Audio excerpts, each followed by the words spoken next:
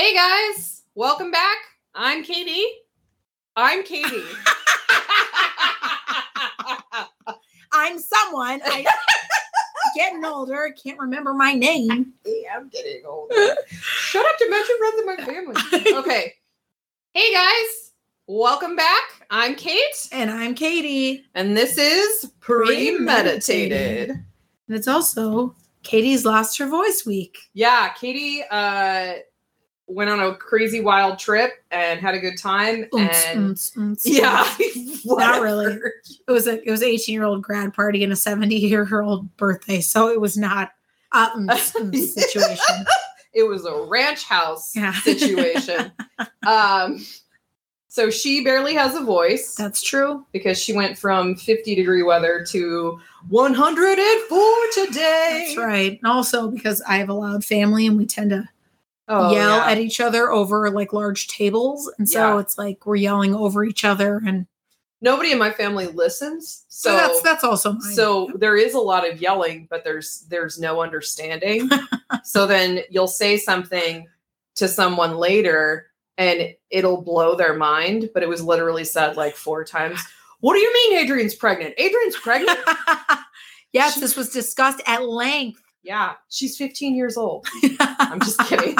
I don't know an Adrian, but there have been 15-year-olds in my family who've gotten pregnant. So, moving on. Yeah, no, but I did have a great weekend with my family. But coming back to 100+ degree weather has been a shock on the system for sure. I'm jealous though, because you got to go back to the Pacific Northwest. Yeah, Seattle was pretty awesome. Serial killer capital of the world. We talked about it several times. We talked about serial killers. My cousin is also like a true crime buff.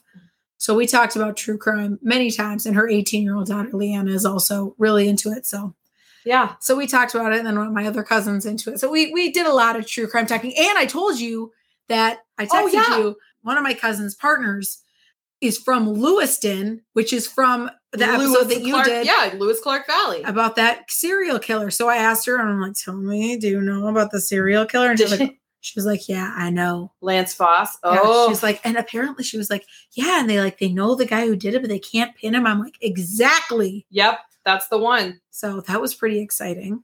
Small town, and another awesome thing, you got to share who you met people at a grad party. I went to a grad party this last weekend for a niece and nephew, twins of a good friend of mine, and I met my friend's cousin, who his fiance, they met at Menards. Of course they did. Well, I mean, were they buying gummy bears or pizza? No. Kelly, he was working there. Okay.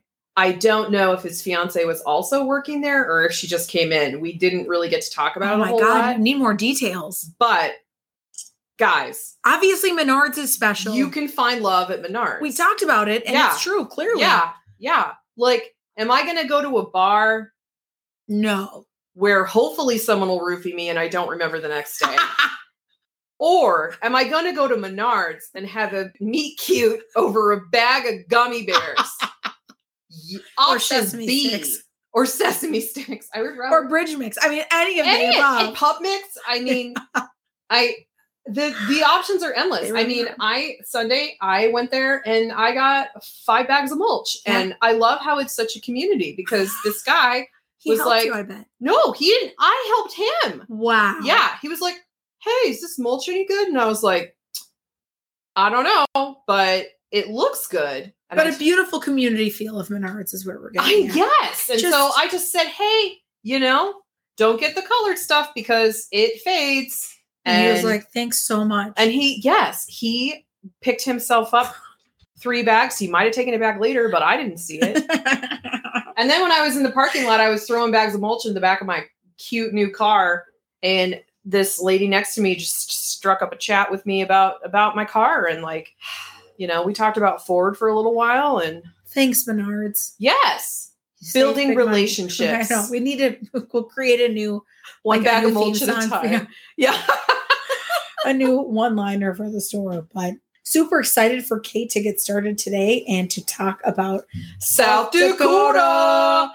The land of Black Hills and Mount Rushmore. The Badlands. This takes place in Mount Vernon, South Dakota. Okay. Which it's east central South Dakota. The land is pretty flat, as you can imagine, and there's a lot of farmland around. So it's 12 miles west of the world's only corn palace. Oh, I've been there. Have you been to Mitchell? I've been to the Corn Palace a time or two. And 80 miles west of Sioux Falls, the state's largest city. As of 2020, it has a population of approximately 500. Wow. Yeah. What a place. Yeah, it looks pretty desolate on the map. Yes. Just kind of looking at it here. But yeah. But there is the Corn Palace there, which is a pretty big deal. Yeah. Yeah. Pretty big deal. So I've seen pictures of the Corn Palace. I've never actually been there. It's like a building that is covered in corn, which is like. But I love that they call it a palace. I know. It's South also, Dakota. It's what happens when you set fire to it? Heyo! Oh, papa! Sorry, guys. Yeah, so Mount Vernon, South Dakota. Let's get on. Let's get on into it. I thought you were saying, let's get it on. Let's get it on. Yeah, your sexy radio voice. Yeah. I have to say, and I bet there's a lot of you out there that would agree with this, your voice sounds really sexy. Does it? Yeah. Oh, yes. Down a couple octaves. But my singing voice has been really heavily affected by this, which is unfortunate. And we're all going to suffer. I know. It's our loss. So I've told you about the location in South Dakota. I first heard about this case because I'd never heard about it before, because I started reading this book called Horror in the Heartland by Noel Hamiel. All right, so let's get started. Yeah. Mount Vernon, South Dakota.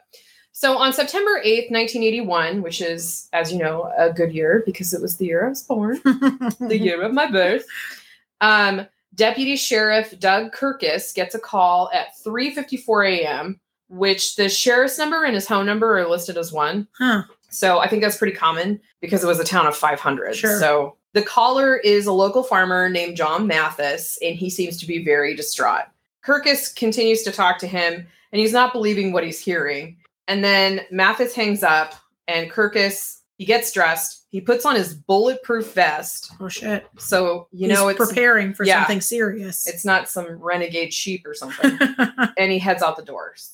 So little did he know he'd be haunted by this specific night and its horrendous crimes nearly 40 years later. Okay. Driving at speeds approaching 100 miles an hour, as Kirkus neared the driveway of the farm, he glanced at his watch and it was 4:07. So he's made it there in like 13 minutes. Wow. Okay. He also noted headlights approaching from the east. So Kirkus scans the layout of the farm and he sees a house on the left and a large metal machine shed straight ahead. He shuts off the headlights of the patrol car, not knowing if the assailant is still on the property. So a pickup truck enters the yard and parks close to the machine shed where the Mathis family was living while their new home was being built. So they're living in this machine shed. And from pictures, it's basically just like a huge metal box. Yeah, a machine shed? Yeah. So while their new home was being built. So I'll get to that later, what happened to their home. But so this other truck drives up, and when the driver exits the truck, it's John Mathis's father, Vern. Okay. So Vern immediately asks Kirkus, like, what's going on? And Kirkus says, I know about as much as you do. Right. Like, so Vern got a call from his son too, after Kirkus did. John Mathis, like, obviously something horrible has happened that he's just like calling everyone for help. They both noticed that 3 words were written in gold paint on the shed's large sliding door. I can't get over this. Someone spray painted or painted in gold paint on the side of this machine shed, Mathis sucks shit. My God. I mean, when I get into it, yes, the crimes are horrible, but that part I can't get over. It's like a 12-year-old. And they missed Mathis shit. and also, they spelled Mathis wrong. So it's Mathis is the correct spelling, and they spelled it Mathus. They never really explained how it got there, but for some reason, yeah, Mathis. Someone thought Mathis sucked shit. Someone clearly thought that Mathis spends his extracurricular time sucking shit. feces. Yeah. Kirkus grabs his riot shotgun and he notices that Vern Mathis, John's father, was also carrying a rifle or a shotgun. So that sounds pretty typical to me of small town, 1981, don't have a lot of law enforcement. It's not like you see in the TV shows, like, well, call backup, and like 5 minutes later, a backup shows up, and it's like the SWAT team and everything. This guy's phone number was the same as the police number. Yeah. So there isn't backup. So your options are pretty limited if something terrible happens. The two men approached the building, and when Kirkus opened the walk-in door, he saw John Mathis kneeling at the foot of a bed. Oh, shit. So he approaches the bed, and he sees blood on the corner of a sheet that was covering what's clearly a body. He then sees two other beds adjacent to the first bed, both also containing bodies. All three bodies were covered. So Kirkus pulls back the bed cover so he can check for a pulse, and there is no pulse. And dead from apparent gunshot wounds is LaDonna Mathis, the wife of John Mathis. And this part's kind of tough, but in two of their sons, Brian, who's 4 years old, and Patrick, who's 2 years old. Oh, Jesus. Yeah. I knew that hit you hard. And gunshot wounds? Gunshot wounds, yeah. Jesus. They have a third son who's an infant, but he was not there that night. He was staying with LaDonna's parents. So LaDonna had been shot once in the head and once in the neck, Patrick twice in the head, and Brian once in the head. The bodies were still warm to the touch, and Kirkus saw that the wounds appeared to be caused by small caliber slugs. And it was like point blank. So you can imagine the damage. So Kirkus helps Mathis up from the foot of LaDonna's bed, and automatically Mathis complains that his left arm hurts, and Kirkus notices that it's wrapped in a pink long sleeve shirt, and there's also a hole in the shirt, and powder burns around the hole. Like he'd been shot in his arm? Yes. So he pulls back the sleeve, and he sees an entrance wound on the inside of Mathis's left forearm. Okay. So his forearm, like the inside of your forearm, I guess if you were like holding up your arms to defend yourself. Sure. That makes sense. Like, yeah. But if there's a powder burn, isn't it fairly close? Yeah. I would think so. He checked the outer part of Mathis's arm, and he saw a small bulge, which appeared to be an exit wound. So he took a package of bandages from his trauma kit, and he dressed the wound and began treating Mathis for shock. I don't know how you can treat... You're not an ambulance. You're not an EMT. It's just your sheriff's patrol car, which is likely his personal vehicle, too. Right. How do you treat someone for shock? A little massage action. A little massage. Some meditation. Just a soothing voice. Yeah, maybe they've got like a recording of rain or... Enya. Yeah, some Enya. He, of course, asks Mathis, like, what the hell happened? Right. Yeah. And Mathis just keeps saying, like, I'll get that son of a bitch. But he's not, like, crying. He's just saying, like, I'll get that son of a bitch. And Kirkus asked for a description of who Mathis is talking about. And Mathis said it was a person wearing dark-colored clothing and a deal over his face. But they called it a deal? Yeah, but he meant just, like you'd say thingamajig. Oh, got it. Got it. Mathis said that none of this would have happened if he had locked the door. I mean, but it's your machine shed and you're way out in the middle of nowhere and it's South Dakota, 1981. Right. You're not going to lock the door. No. I mean, I would. Yeah, I mean, but I absolutely would, but yeah. Especially if somebody said I sucked shit. Yes. Someone said. I'd be like, lock those doors.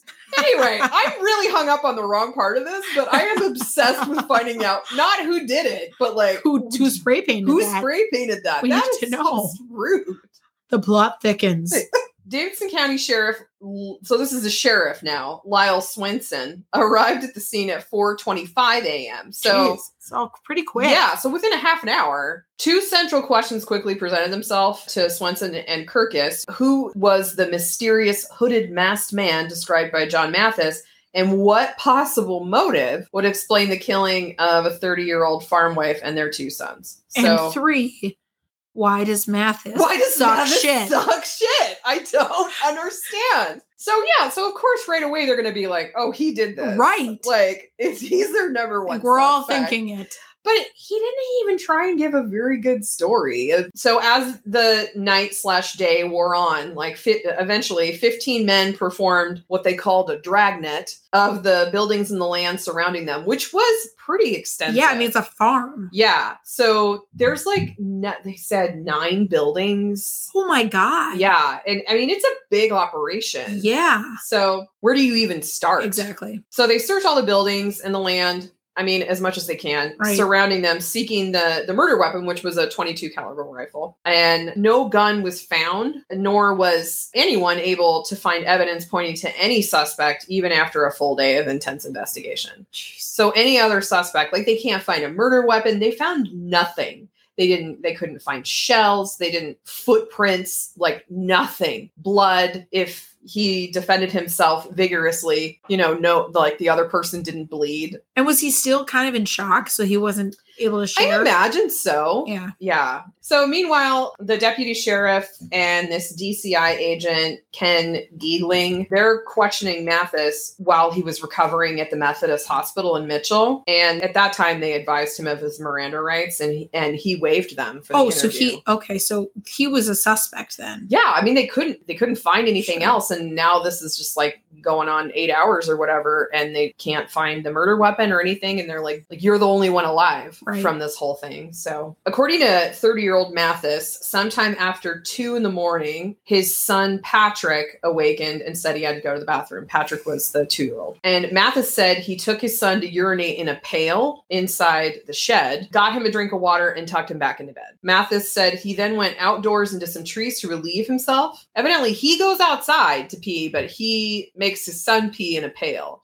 Which I understand. Yeah. I mean, you as a mother, I would do something. It takes a lot to get them outside and like to get them back to bed. Like, you want to do something as quick as humanly possible. Oh, that's true. So they don't like wake up. That's true. Okay, so that's probably why. Anyway, so he's out there in the trees relieving himself, and he heard his dog barking in a nearby building. He's like, why is my dog in there? So he let the dog out and walked to a farrowing barn to check on a sow, which is a female pig. Okay, I was waiting for that. I'm like, I know that's some sort of animal.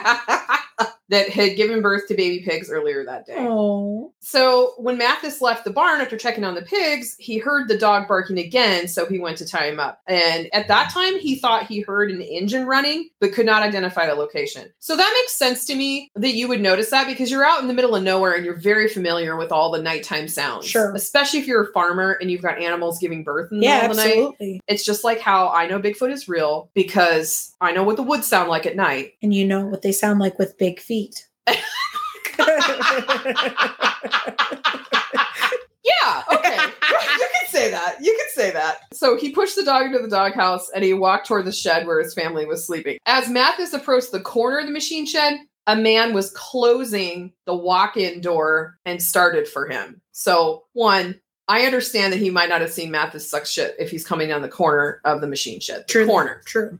2, why would the man close the door? Good question. If you just murdered an entire family, why would you close the door? The man was carrying a rifle, and Mathis remembered him saying, "I'll get you." So Mathis reached for the barrel of the rifle. Again, this is his story. He missed, and the gun evidently went off and hit him on the inside of his left forearm. And Mathis said he swung at the intruder, but he didn't know if he hit him. The man made a loud noise. He called it a loud noise like they teach you in basic training when attacking a dummy with a rifle and a bayonet. Okay. I don't know what that noise is because I've never been in the National Guard or basic training, but that's how Mathis describes it. So already it's a little questionable. Like, his story's a little questionable. He passed out right after he got shot, so maybe he just doesn't remember exactly how it all happened. But yeah, it's weird. When asked to repeat the story, Mathis added some details about when he called Kirkus and his father Vern. Mathis said he had no idea who the killer was and denied that he killed his own family. Kirkus told Mathis there was no evidence to support his story about a hooded masked man, but Mathis calmly answered that he had not shot his family. After the interview ended, Mathis was asked if he could think of any other details. After a moment, he said that the mask on the killer had a lighter colored trim around the holes for the eyes and the mouth, but he could not recall what color it was. Although Mathis agreed to submit to hypnosis as one way to recall more details of the incident, and he also said he'd be willing to take a polygraph test, neither occurred. Okay. Which really surprises me. That is interesting. Because in all of our research, like a polygraph is like the first thing they do. Especially at that time. Especially like in the 70s and 80s. Yeah. Like, at the very least, truth serum. I know. Maybe they didn't have one? I don't know. I mean, it was a really small. Right. So maybe that was it. The coroner's report described a considerable amount of blood on the bedding of each victim from the head wound, but there was no evidence of a struggle in the immediate area. So that points to the fact that they were asleep. Oh, Jesus Christ. I know. All 3 victims were found in their nightclothes and no bruises were found that could have indicated any kind of a struggle. So they didn't know. I guess that's to put it quite bluntly, they didn't know it hit them, which is for the best. Yeah, honestly it is. But Jesus. I know. Kind of a monster. Like sees a sleeping baby. It just makes you think, like, you would have to be looking for that farm and you would have to know that they were sleeping in a machine shed. Yeah, absolutely. So I don't know. It's shady. Over the next few days, law enforcement searched the land and all 9 buildings looking for the murder weapon. Yeah. 2 septic tanks containing hog waste were searched with no findings. Ugh, what a dirty job. Ugh. Yeah. The agents also looked closely at the partially constructed house that was being built to replace the Mathis home, which had been destroyed in a fire caused by a lightning strike on July 22nd. Oh, shoot. An earlier fire on July 9th, 13 days earlier, had damaged the home. Following the September 8th killings, a $50,000 insurance claim paid to the Mathis family for the fires was being reevaluated, and the second fire was considered an open case. Ooh. Yeah. So $50,000 by all $50,000 isn't gonna, like, I guess, what kind of house will that rebuild? Yeah. You know, if you're just doing it for insurance, you're not going to have any profit. Right. Yeah. On Friday, September 11th, about 350 people, including John Mathis, attended the funeral for LaDonna and her 2 children. Mathis had been released from the hospital under doctor's orders to return for further treatment of his arm wound. So it was pretty significant. And, you know, it was a close contact shot through his forearm. And even though law enforcement now considered him a person of interest, no charges had been filed against him at that time. Because they can't find a murder weapon or anything. He didn't even call the insurance company. Finally, on Friday, October 30th, John Mathis was indicted on 3 counts of first-degree murder and arrested at a local restaurant. And he was held on a $200,000 cash bond, and the trial was set for April. So now we're going to go into, like, who John Mathis was. So John Wayne Mathis was a hardworking farmer. And he had a close relationship with his father, Vern, who, like, by all accounts, was fairly dominating. Okay. There wasn't a lot of affection in the Mathis home, but still. It's like a very hardworking relationship. Yeah, it was a farm family. And he probably had a close relationship because he followed in his father's footsteps. Sure. Many who knew him said he worked all the time and that it wasn't unusual for him to be in the field at 2 or 3 in the morning. Born in 1951, Mathis was the middle child of Vern and Pearl Mathis. Vern Jr. was his older brother and Norma Jean his younger sister. As a youth, Mathis attended country school, which you'd think, being from where I'm from, I would have heard of it. Yeah, or gone to it. Yeah, or like, well, maybe I did, and we just didn't call it that. Yeah, maybe it was just like. And then he went on to do 4 years of high school in Mount Vernon. Mathis met his wife, LaDonna Gerlach, at a dance in Mitchell, where the Corn Palace is. Oh. I wonder if it was there. I wonder if the dance was at the Corn Palace. Can you imagine? All things corn. All things corn. Mini corns on the cob. You want some popcorn? You want and then, you know, like corn dogs. And Cornbread. You know, if a guy was describing his date, he could say she's a husky girl. I'm all ears. It's because I've been referred to as a husky girl. Oh, I'm all ears. I wonder if anyone popped the question. Okay, we're done. Or are we? Yeah. I wonder if anyone got stalked. Oh my God! The corn puns. The corn puns. I love it. Okay. And they married on May 4th, 1973. She wasn't very old. No. I mean, and he was 30 when this happened. So, jeez. Yeah. For fun and to unwind, he fished, he bowled, and he danced. Wow. Yeah. John had few, if any, close friends. Oh, that's too bad. I mean, how can you have close friends if you're like working all the time? Yeah, I guess. And they all lived really far apart. True. Like, it's not like, you know, where I can just pop across the street and interrupt your workday. Right. Like, true. His wife was active in church affairs, but John was always busy on the farm, often working late at night, like I already mentioned. Yeah. High school classmates said that John wasn't very involved in anything. He came to school, and after school, he was expected to go home and work. He wasn't in sports or band, but he wasn't exactly a loner, but he didn't participate in anything extracurricular because he couldn't. Right. You know, he had to work. He also wasn't one to go out and party. He doesn't sound like a party kind of a guy. Yeah, he sounds like I'm like, I feel sad for him because like it sounds like his childhood was kind of lame. Yeah. But well, I mean, it sounds like no wonder he went in the National Guard because it sounds like his childhood was fairly regimented and his upbringing was pretty strict. Right. But I've known farm families like that my whole life. And like that's how they keep the farm running. Like everyone has to contribute. Everyone plays their part. But yeah, a lot of my friends, you know, when you went for a slumber party or to stay the night or whatever, like you were expected to pitch in too. Like I said before, the family was run by an iron fist. His father, Vern, was a total dictator. And his grandfather, Vern's father, Irving, he was a farmer also. And apparently he was really bad. Jeez. Like, yeah. No affection. That's how it was. So as far as physical appearance, like we'll post photos, but he was approximately 5'10", 155 pounds. So he wasn't a big guy. No.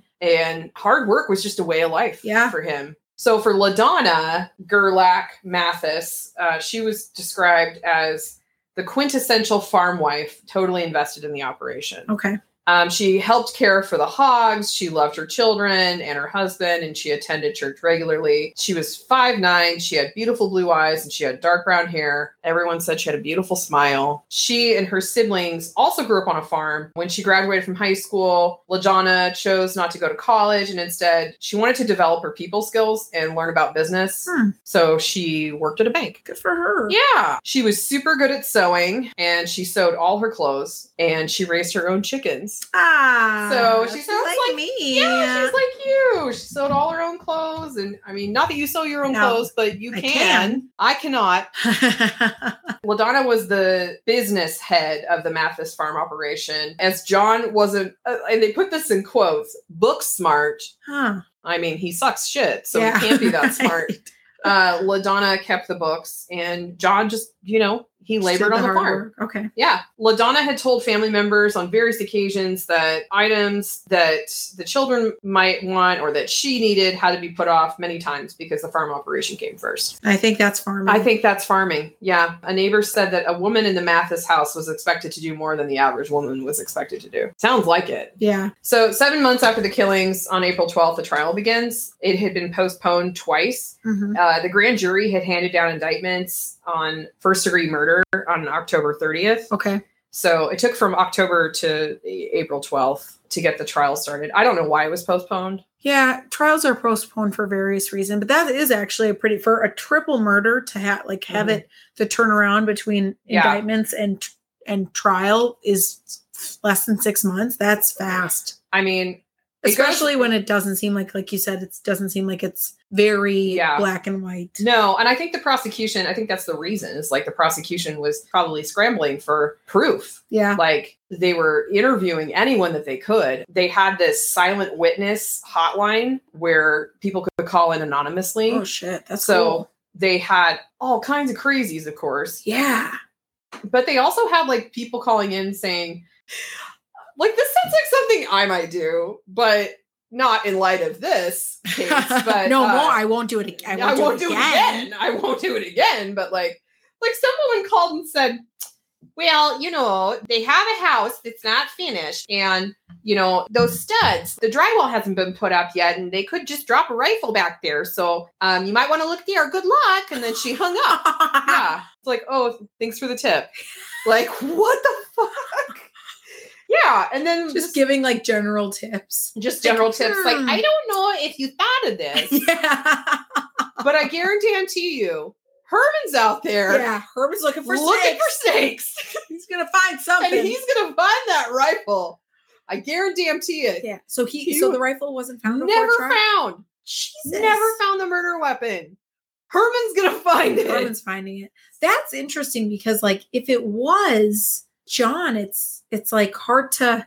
Where did he put the guns? Well, Where he did has hide it? 9 buildings. But they combed it, and he would have had to do it quickly. But I'm thinking about my friends who had big farm operations. We were getting into shit all the time, and they knew of places that nobody else knew That's of. a good point. So he could have very easily. Sure. He could have known that a board would come loose in a certain. Especially if they're all old buildings, which it seems like this has been in the family for a long time. So they're old buildings. Yeah. Well, maybe not. Did they determine how long? Well, before you said they were still warm. Yeah. So Kirkus said that the bodies were still warm. Right. But Mathis said that he was passed out from his bullet wound. At first he said like 20 to 30 minutes, and then that switched to like 30 to 45 minutes. How can the bodies still be warm? Yeah, that's interesting. You're talking about a man who's been shot in the arm and lost an entire family. Oh, absolutely. Like, is he going to remember? Oh my God. And even like, if you asked me how long we've been recording right now. Yeah. I would be like, I don't know. It could be anywhere between 30 minutes and an hour and a half. I literally don't know. I mean, you know how I look at time. Like, you tell me to be here at 7:15 and I'll roll up at 7:45. Like, right? I'm on time. And we're like, I'm early. Like, yeah. Time is so strange. Yeah. So to not know the difference between like a 15-minute window, that's like if you're passed out. Right. Like, you're clearly not counting. No, and when you're minutes. sleeping, time goes by quicker. It's relative. So it's stupid. So we're at the trial, April 12th. According to the prosecution, Mathis shot his wife and sons as they lay sleeping in their beds in the machine shed that was their temporary home while their new home was being completed. A suspicious basement fire had damaged the Mathis home on July 9th, and then the home was destroyed by fire after a lightning strike on July 22nd. So I'm just thinking back to my firefighting days. You can tell when lightning strikes a tree. Yeah. You can tell. There's scorch marks. There's, like veiny. There's patterns, the origin of the fire. You can tell when a fire's been set and when it's been a lightning strike. So I imagine there was some inspection done. So the first fire, like that's suspicious. Happens in the basement. The second fire, it seems like it was pretty clear that it was lightning. Okay. It's just 2 fires. Yeah, that's very suspicious. Yeah. So of course, the prosecution is going to point to that. Yeah. And they're going to be like, oh, this weird shit. Like, that's in July. Both the fires were in July. And then his family is murdered in September. Also, I just thought of this. It could be, if you were to believe John Mathis's story, that someone else set the basement fire. Besides, a family member. Absolutely. It could be that these were 2 prior attempts at killing the family. Yeah. So during the trial, the prosecution revealed that Mathis lied to law enforcement officers, and further that the gunshot wound to his left arm was self-inflicted, which I guess if you're right-handed and it's a rifle, like you could prop it up and you could do that. You could do but putting the barrel, like getting it, it would be hard. Like it'd be hard. It'd be hard. I mean, they say Kurt Cobain pulled the trigger with his toe. Yeah. So I don't know. So they said that the gunshot wound was self-inflicted. And then the state would show that Mathis had a relationship with a neighbor girl. Oh. Who was the family's babysitter. Oh, gross. Why is that always a thing? I know. So if you're looking for motive, like, this is what they present. Okay. Because they were like, what is the motive? Like, they don't have a murder weapon. They don't have a motive. It doesn't seem like there's life insurance. There's insurance on the house, but that's different. They have $50K on the house. And then I think they said LaDonna's life insurance policy was $60K. That's not. And there's no life insurance on the kids. No, that's like legitimate. That's a totally normal amount of life insurance. Right. And who's going to help him run the farm? Right. I don't know. Yeah, so he had a relationship with the family's babysitter. Shoot. I'm still torn whether or not this was completely consensual because he was 30 and she was 17. Oh, no. So he had a sexual relationship, consensual or non-consensual, I don't know, with the babysitter. And it was a secret to Mathis's wife, LaDonna. So there was sexual contact between him and the young girl. When I was 17, I had my first kiss when I was 17. Can't imagine messing around with someone's dad. Gross. I didn't do that till I was in my 20s. But that's another story for another time. So the young girl, whose name was Kim Tatum, she told her mother, Bonnie, who told Mathis to stay away from her daughter. So that, again, that's another indicator to me that it wasn't completely consensual. Right. Like, she was like, I'm really uncomfortable. And yeah, if she's telling her mom about it. yeah. So they never had sex, but Mathis denied that they had any sexual contact, but it says later in the book he rubbed her breasts and like her Gross bathing stuff. suit area and Yeah. like, you know, kissed her a few times and admitted that it was wrong. So I just want to say before this next part, disclaimer, it's pretty graphic. Okay. And especially in light of Texas and everything like that, I don't want to be insensitive. So definitely fast forward probably about 2 minutes just to be safe. Okay. If you don't want to hear this part, unfortunately you have to because you're my partner. I'm stuck here. You're stuck here, but know that I don't relish in sharing this part. So prosecution alleged that at 2:30 a.m. on September 8th, Mathis used a Marlin 22 caliber semi-automatic rifle to shoot his wife twice in the head. One of those wounds was fatal. Then Mathis shot his 2-year-old son, Patrick, once in the back of the head with the bullet exiting through an eye. Jesus Christ. Then Mathis shot Brian, 4 years old, in the ear, and the wound was immediately fatal. Patrick, however, was not dead. He got up and turned around and was shot again from the front into the eye, and the bullet came out the back of his head. That shot killed him. Whoever did this had a serious mental break of some kind, whether it be a permanent part of their genetic makeup or a man who has been absolutely dominated his entire life. No excuse for this happening, but you have to be psychotic temporarily or permanently to do something like this. Yeah. The defense countered that Mathis was met with an intruder as he was leaving the machine shed when he was returning from checking on the hogs. Mathis contended he was shot on the inside of the forearm when he was scuffling with the intruder. After lying unconscious for several minutes, he awoke and found his wife and sons killed in their beds. So several minutes would make sense because the bodies would still be warm. Absolutely. Because remember, Kirkus got there, the deputy sheriff, like in 13 minutes. Yeah, right. And also, I thought of this, Mathis covered them with blankets. He admitted that he did that. Oh. And that might keep them. The defense also noted, which this is a good point, Mathis had no gold spray paint on his hands, so he couldn't have painted the message. Which I know from being on farms, there are sources of water all over the place. And like gloves. Yes.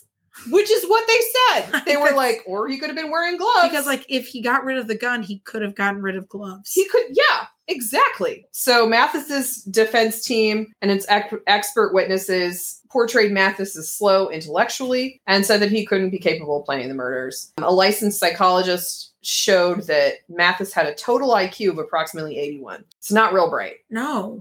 However, he wasn't dumb except for book learning. He knew about welding more than the average man. And after he was married, he put a turbocharger on a tractor. He took an old cow barn and remodeled it into a farrowing barn. Like he was good with his hands. Yeah. So he can't be that dumb. Right. But I mean, as far as intellectual testing goes, he was 81. A 22 caliber rifle shell was found in Mathis's pocket after his clothes were removed at the hospital the morning of the shooting. Mathis told authorities that Patrick, which is the 2-year-old, found a live 22 shell in the yard and was seen playing with it the night before the shooting. Mathis told authorities he questioned his son about the shell, took it from the boy, and put it in his pocket. But get this.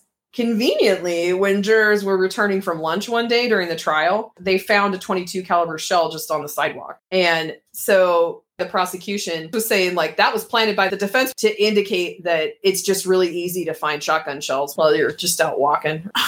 Yeah. What the hell? Yeah, it's really weird. And in fact, like in the book, it says that there were 2 bullets on either side of the sidewalk, but the jury just saw the one and later they found another.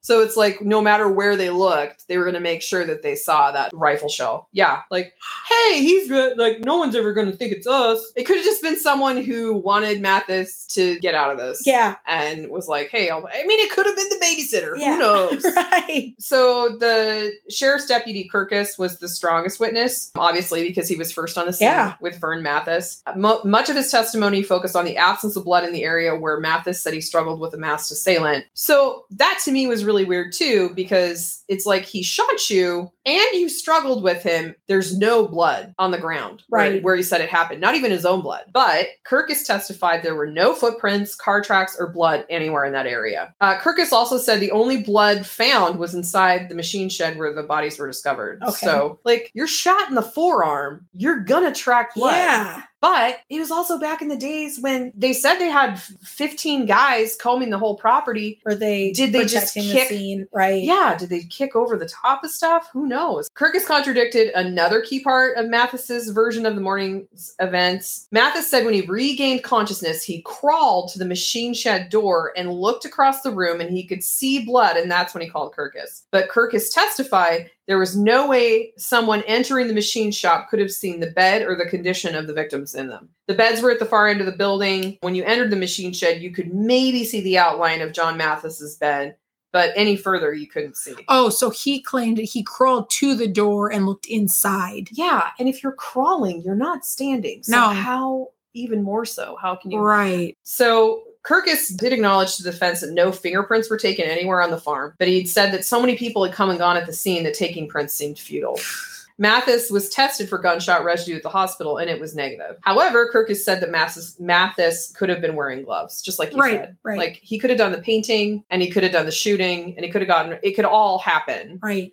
But a stranger could also happen. Absolutely. They did question other suspects, but none of them were viable. One person of interest was Greg Borman, who had sold fuel not only to John Mathis, but also to other family members. All 5 family members had stopped doing business with Borman, but the elder Mathis, Vern Mathis, who admitted to discussing Borman with the sheriff, testified that he could recall no argument or confrontation with Borman as a result of the business termination. That's a pretty significant chunk in your business. They quickly ruled him out. Like, he had an alibi. A pathologist testifying for the prosecution detailed the injuries on both boys and LaDonna, as well as showing graphic photos of all 3 bodies. And when they were being shown, Mathis looked away from the screen and held his arm over his face. So either he couldn't face what he had done or he couldn't face what had been done. So law enforcement still believed that there was no masked man and John Mathis had cold-bloodedly killed his wife and his 2 sons. The weapon eluded a thorough and painstaking search that took weeks to complete. Yeah. Like I mentioned to you before, like, the challenge was a sheer size. Yeah. Like, it's just massive area to cover. So one theory of where the murder weapon could possibly be, there was a pit that functioned as a large collection tank directly below the hog barn. It was a common practice for confinement hog raising, which means essentially what it says, like your hogs in a pen, was to have the animals on slatted floors. So the waste, basically their shit would flow directly below to a pit or a lagoon. Oh. Yeah, it's like an outhouse for pigs. Oh, God. Yeah. When the pit was filled, it was pumped out and the waste material was sometimes spread as fertilizer on the property owner's farmland. So just everything smells like shit. The sheriff and others thought perhaps the murder weapon had been thrown into this pit. Sure. They got a pump to pump it down, and using oxygen tanks, they said breathing apparatus, which I imagine like scuba gear for some reason, and hats provided by the fire department. 2 members of law enforcement were sent into the pit. Both were tied to a rope to rescue them if they got in trouble. Like, can you imagine dying that way? Oh. A drowned in pig shit. A sucked shit. Dressed in waders, they crisscrossed the lagoon like they had a pattern, and they were up to their armpits in sewage. And the search produced nothing, as did trying to find a motive. Like, what would cause a man to kill his own wife and child? The only thing that they could come up with was a relationship with the babysitter. That was the only motive. And according to Kim Tatum, who was a cheerleader and an honor student, she confirmed that Mathis had tried to kiss her when they were alone. She thought the first time Mathis kissed her would have been around 1979, so he was about 28. This was 2 years before the murders. She'd been babysitting, and when he paid her, he gave her a quick kiss. He kissed her again in the spring of 1981 when they were working in the hog barn. Tatum told the deputies that Mathis had tried to put his hands on her breasts. She told him that it was wrong, and he said that he knew it was wrong and apologized. She didn't recall Mathis telling her he loved her, but he did say he liked her a great deal. It doesn't even seem like a real relationship. It's not. On one occasion, Mathis told her that he wished he hadn't gotten married and he wished he had met her first. In a follow-up interview, Tatum admitted to having feelings for Mathis and agreed that Mathis had similar feelings for her. She admitted that Mathis had kissed her, rubbed her bathing suit area, those things. Tatum denied ever going to bed with Mathis or ever having sex with him. Tatum said that Mathis felt his wife, LaDonna, was the one who wanted to get married when they did. So it sounds like a guy who's like, doesn't have anything exciting in his life. Yeah, right. He works all the time. And then he just decides, like, he gets his hair up his ass and is like, oh, I'm just going to kiss the babysitter. Right. And has this like tiny infatuation maybe, but nothing serious. Yeah, it's still wrong. Yeah, right. It's still gross and wrong. But is that, I mean, I just don't see that as a motive. It's not technically, like, I don't see it as like this heated affair. I agree. You know, like, we're going to be together forever. And if only my wife weren't in the picture. Yeah, exactly. So when the prosecution called Tatum on April 29th, she said that when she went to the hospital to visit Mathis after he was wounded in the shooting incident, he winked at her.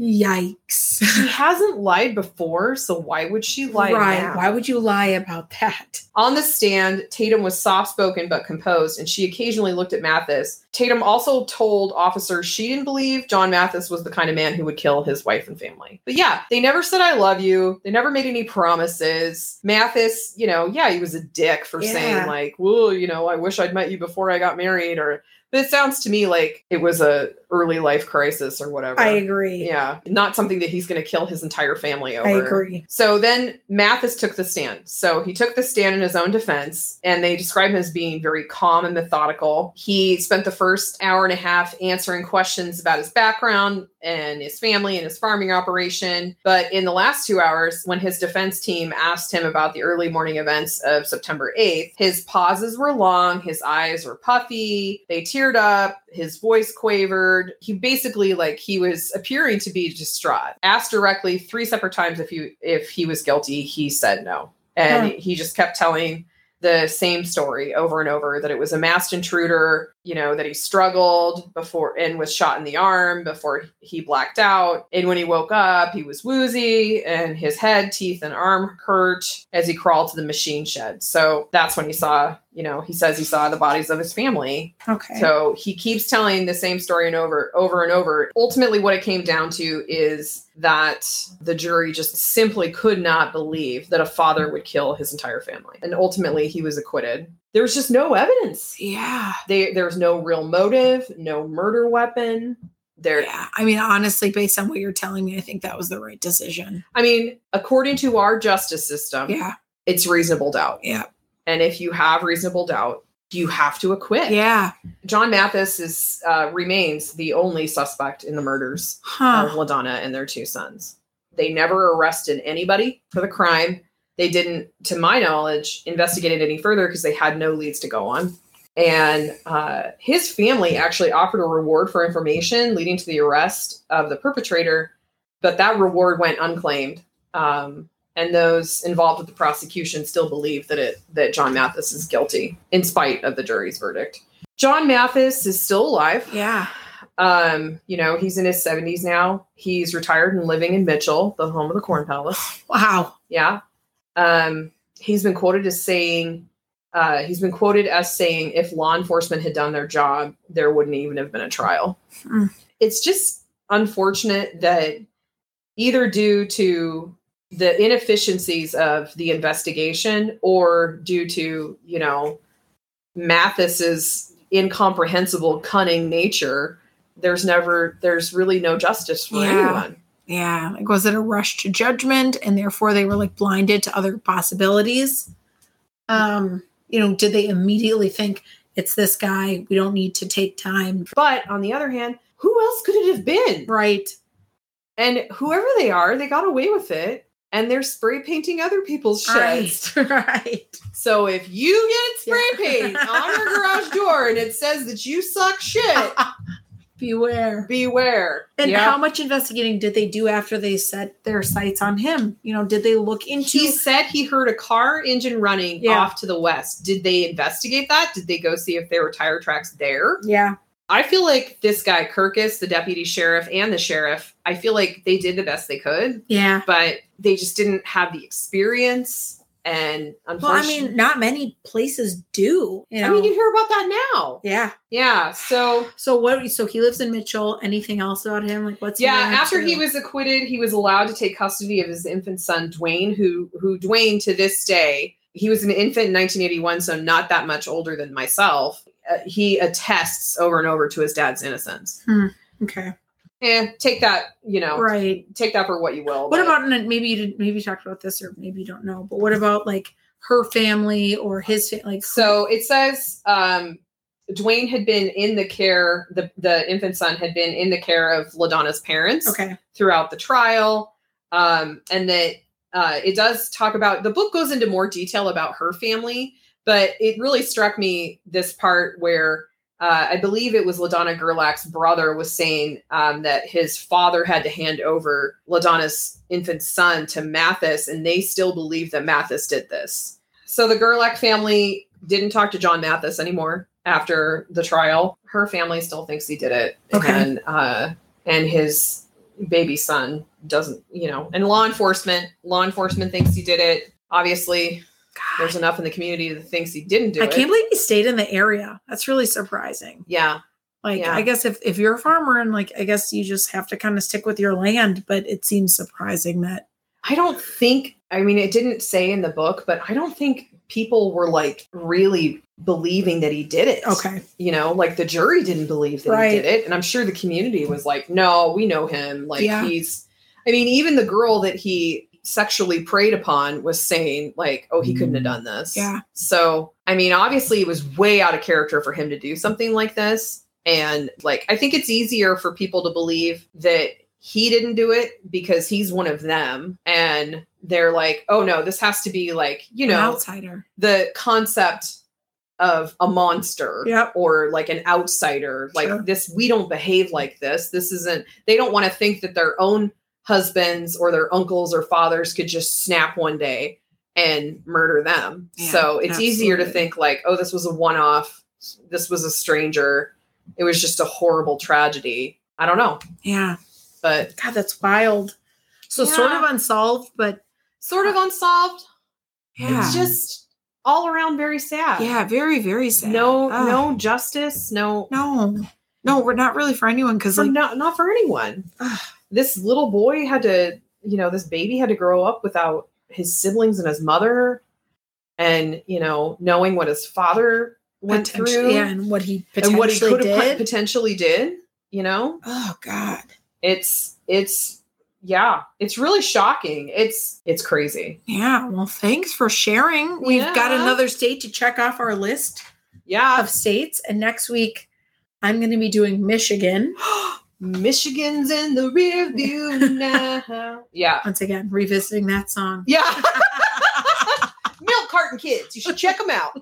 Yeah. And hopefully you'll have your voice back by then. I'm keeping my fingers crossed. Thank you guys for listening. Please remember to like us, subscribe, check us out wherever you listen podcasts. Tell all of your friends. Just spark up conversations. Go to Menards. Yeah. Talk to a guy about some mulch and then insert, by the way, I have a podcast. Yeah.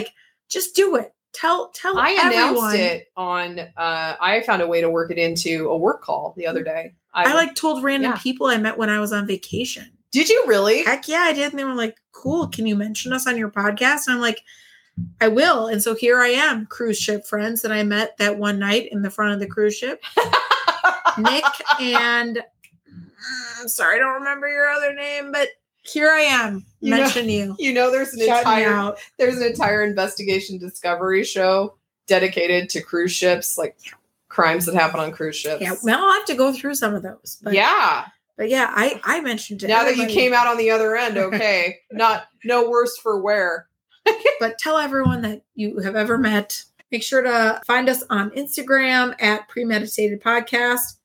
Send us a motherfucking email. Oh my God. thepremeditatedpodcast@gmail.com. I will keep reminding you until I get that first email. Someone's going to send you a dick pic. No, it's going to be something really inappropriate. You know what? Whatever it is, I'm going to appreciate it. As long as it's not from an inmate. That's, even if it is. Oh my God. I don't care. Whoa, we've really dropped the bar. But thank you guys for listening as always. You can always find love at Menards, remember. I think that'll be our new tagline. Yeah. As always, instead of tell your folks we says hi, it'll be Fun. Tell your folks to go to Menards and find love. Yeah. Or something a little less clunky than that. Kate's really good at these. Find love at Menards. Yeah. But for now, tell your folks we says hi.